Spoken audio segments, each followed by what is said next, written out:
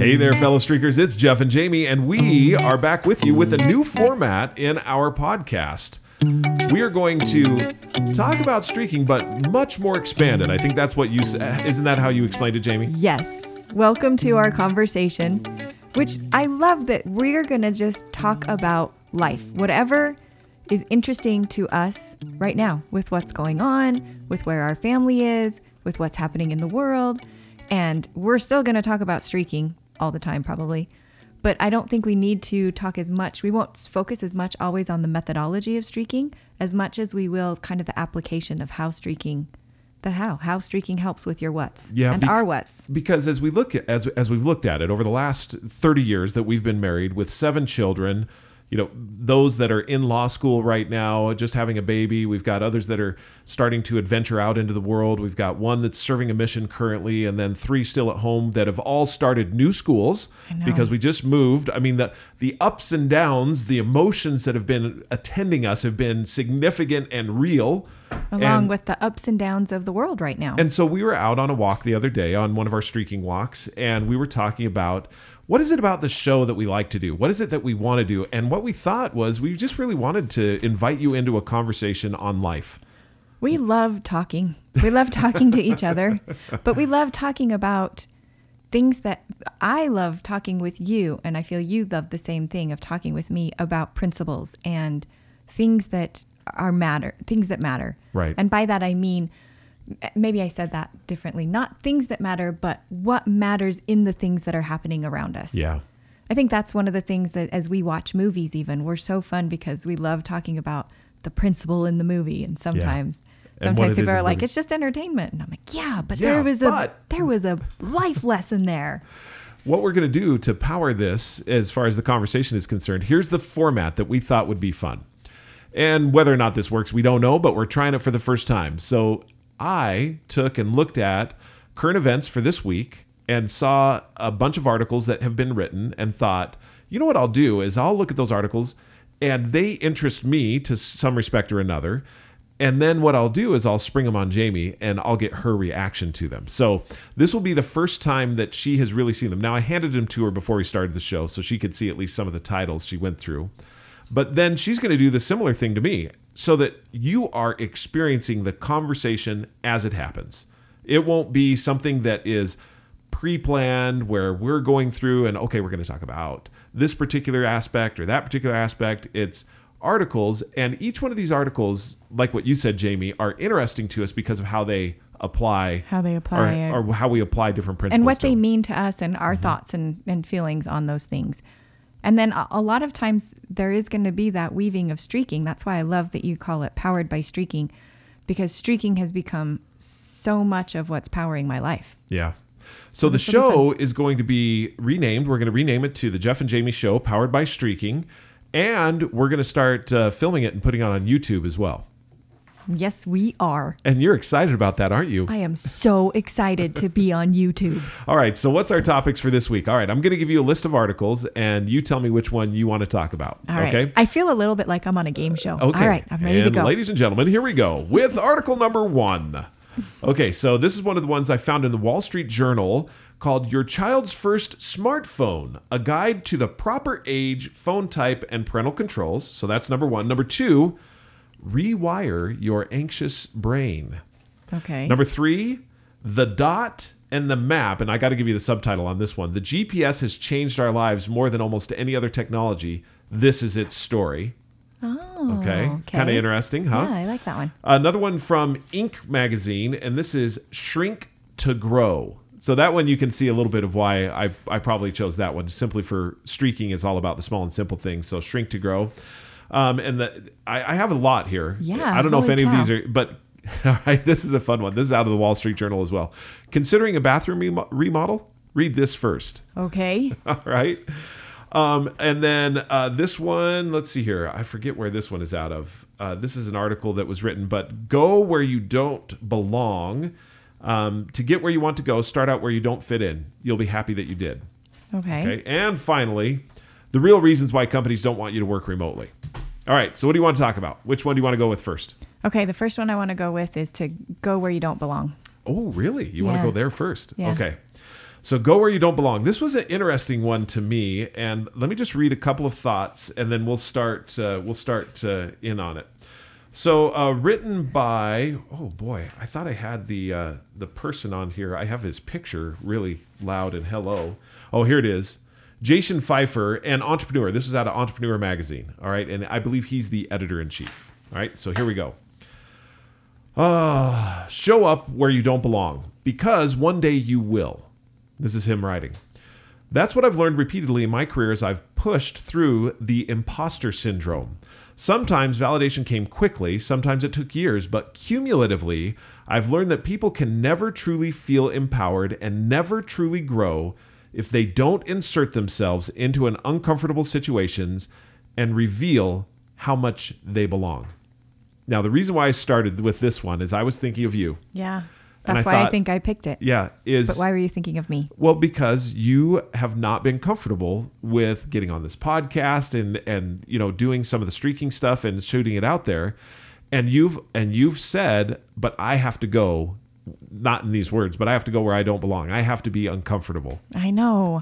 I remember. So what made you feel like you, so I was just curious. Because you decided to do it. You decided to go forward with it, and you could have pulled out of it several times, but you decided not to. Why? That has been an evolutionary process and a really good question. Why have I decided not to pull out of it? One, because it is fun to be able to talk with you about stuff most of the time. And why I say most of the time is because, so one of the things that has held me back is worrying about what people think and throwing stuff out there and feeling like, I guess imposter syndrome, feeling a little bit like, who am I to say, feeling like I need to be an expert first before I can talk about something. Mm-hmm. And recognizing that I don't often feel like an expert as part of my personality a little bit. Uh-huh. And so, but a couple years ago, I was with you at a Franklin Covey meeting, and they showed a video of Clayton Christensen and I don't remember his name, but I know the video that you're talking about, right? And they were talking about this very topic of, and one of the things that was said in this video was, if you're going to grow, you need to learn to be comfortable with being uncomfortable. I found that very uncomfortable that he would say that. But you know how sometimes when you are listening to something or looking for something and something just rings very personally true in a certain moment. That rang personally true for me, because I think I've spent a lot of my life looking forward to this place where I will be comfortable. Oh, when we get to this financial place, when I get the house to this certain place, when all the kids get in school, always looking forward. Oh, then things will be easier. Then life will be comfortable. And as I've gone through the phases and gotten to a lot of those places and realized life doesn't, if you want life to be comfortable, you can have a comfortable life, but I think you stop growing in that moment. You stop progressing. You kind of stay in that moment if you're going to be comfortable. So did you feel that that's what happened? Is you stopped growing and you stopped progressing, what did you feel? What I felt like is that I needed to have a mind shift of recognizing that I didn't really want to be comfortable. I do want growth. I do want progress. And so exactly what they had said is that if I want to continue growing and progressing, I'm going to have to learn to get comfortable with being uncomfortable. And by that means that if I want to grow, I'm going to have to put myself in uncomfortable positions sometimes. Yeah. I think that was the other thing that was happening is I would look at other people and think, wow, just amazing things happen to them. And I would discount the fact that they would put themselves in uncomfortable situations, that they had to be uncomfortable for a long time, I think. But maybe they weren't talking about that. It just looked like, everything comes naturally. Okay, so let me read this to you. And this is, again, back to, and it's interesting that you should say what you're saying. So Jason says this. Back in 2010, I was a junior editor at Men's Health. A publicist emailed me with an invitation for my boss. Was I his secretary? No, this was insulting. But the email was intriguing. The publicist was inviting my boss to have dinner with Chris Bosh, who at the time had just left the Toronto Raptors and was heading to the Miami Heat. I'd been a Heat fan since childhood, so when I shared it with my boss, I said, If you can't make it, I'd be happy to go. Go, my boss said. I'm busy that night. The publicist was displeased. I was just some kid, not that impressive magazine editor she'd hoped to score, but she was stuck, unable to rescind the invitation. I went. The dinner was at a fancy steakhouse in Manhattan. It was me, Chris, a major fashion designer, a major TV producer, Chris's then fiance, now wife, looks like Adrian, and some of her friends. I was deeply comically out of place among these far wealthier, more successful people who chatted about places I'd never seen and things I'd never afford. But I chimed in whenever I could, and everyone, Chris included, was gracious and welcoming. At the end of the dinner, we all agreed to stay in touch, though, of course, I never heard from any of them again. Still, it was a career highlight. I felt like I'd snuck behind a secret door. I love that. So what made you think of, as I was talking, what made you think of that part? What were you thinking as you were reading that? Well, as he was he had to go somewhere where he was not comfortable, and he just decided to go for it. But not only that, he got that because he volunteered. That's another thing that's been fascinating to me is I thought, and sometimes I feel like Hollywood does us a disservice because they go back and they redo these shows sometimes, or these movies that are based on a real life experience, and they tweak it to make it look like everything happened to these people, that people came after them and asked them to be involved. When a lot of times I've gone back and read the real story and found out that the people actually had to volunteer. They had to insert themselves into the situation and say, take a chance on me. I'm going to be worth it. Not the whole world coming to him and saying, you're amazing. We think you should do this. And that's what I feel like he was saying, is that he would have never had that experience if he hadn't purposely inserted himself into the experience. He volunteered to be involved. Yeah. And I think we underestimate how many people are where they are because they volunteered to do something. They volunteered. They said, I want to do this. Put me in. And put themselves in an uncomfortable situation where they, quote unquote, didn't belong. Well, I can only imagine sitting at that dinner. I was thinking about that. I'm like, that would be, and I love that he said all these places I'd never been, all these things that I'd never done. But our vision is expanded by those experiences. I know personally, I feel like growing up, I was in a much smaller world.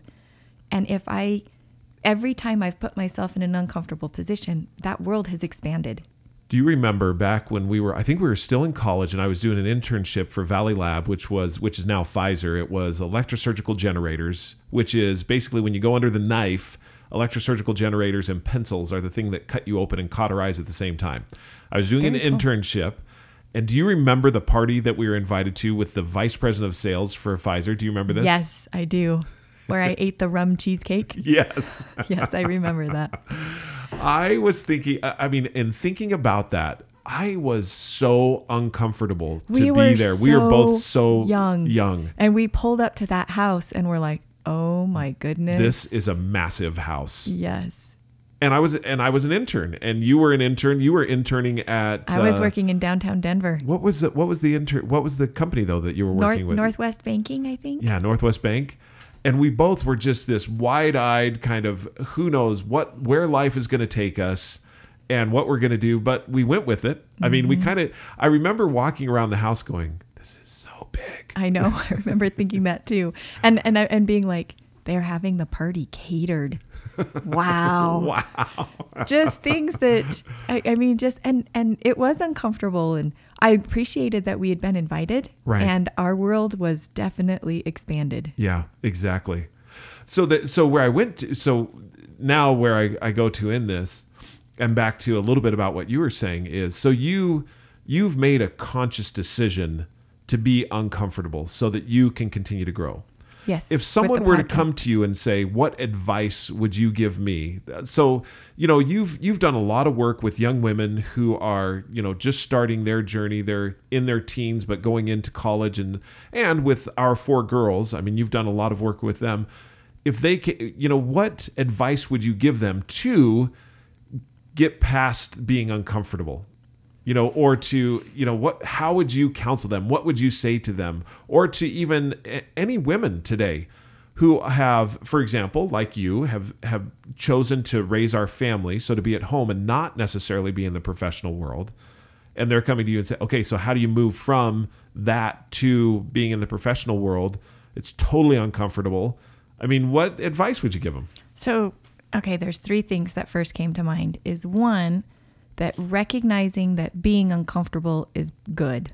That the mere fact that you are uncomfortable means you're probably in a good place. You're doing the right things. You're pushing yourself. And the reason I say that is because, like I said earlier, I feel like I spent a lot of time thinking that where I really wanted to be was comfortable. Right. And so just recognizing right out of the chute that by being uncomfortable doesn't mean you're doing the wrong thing. It probably means you're doing the right things. Uncomfortable in the sense of a new situation. The second thing I would say is this imposter syndrome thing is a real thing. And I've been thinking about it a lot in the sense that we live in a time now where information is infinitely accessible. And it hasn't always been that way. You used to have to be more proactive to get information. And now you can literally walk over to your computer or pull up your phone and ask any question. And there's literally hundreds of answers to that question that you can find instantaneously almost. So with this availability of information, I think all of us have started to realize how big the world is and how sometimes little we know about it. Do you know what I mean? Whereas before, really good way to put that. Our world was smaller because it was only as big as what we could see around us. But now, with the availability of information and also social media, the availability of seeing what other people are doing, and sometimes only in the way that they want us to see it, that it gives this idea that that everybody out there knows more than we do. And so as I've thought about that, I'm like, okay, so what do you do with that? What do you do with this place in life where there's so much information? And I thought, and this is what inspired me actually to set one of my streaks, is that I want to be a continuous learner. I will never, ever, ever in this life know all the possibilities of the things that I could know. There will always be more things for me to learn. And then the other thing, in conjunction with that, is learning from people, like being excited and interested in people and what they can learn. So the story that we just read, what is his name? His name is Jason. And he is the editor of Entrepreneur, Jason Feifer. Jason Feifer. So he goes to dinner with this group of people that they haven't stayed in contact. It's not like they become best friends. Sometimes that does happen, though, that you stay in contact with those people. But in this story, he didn't stay in contact. However, those people impacted his life in a way.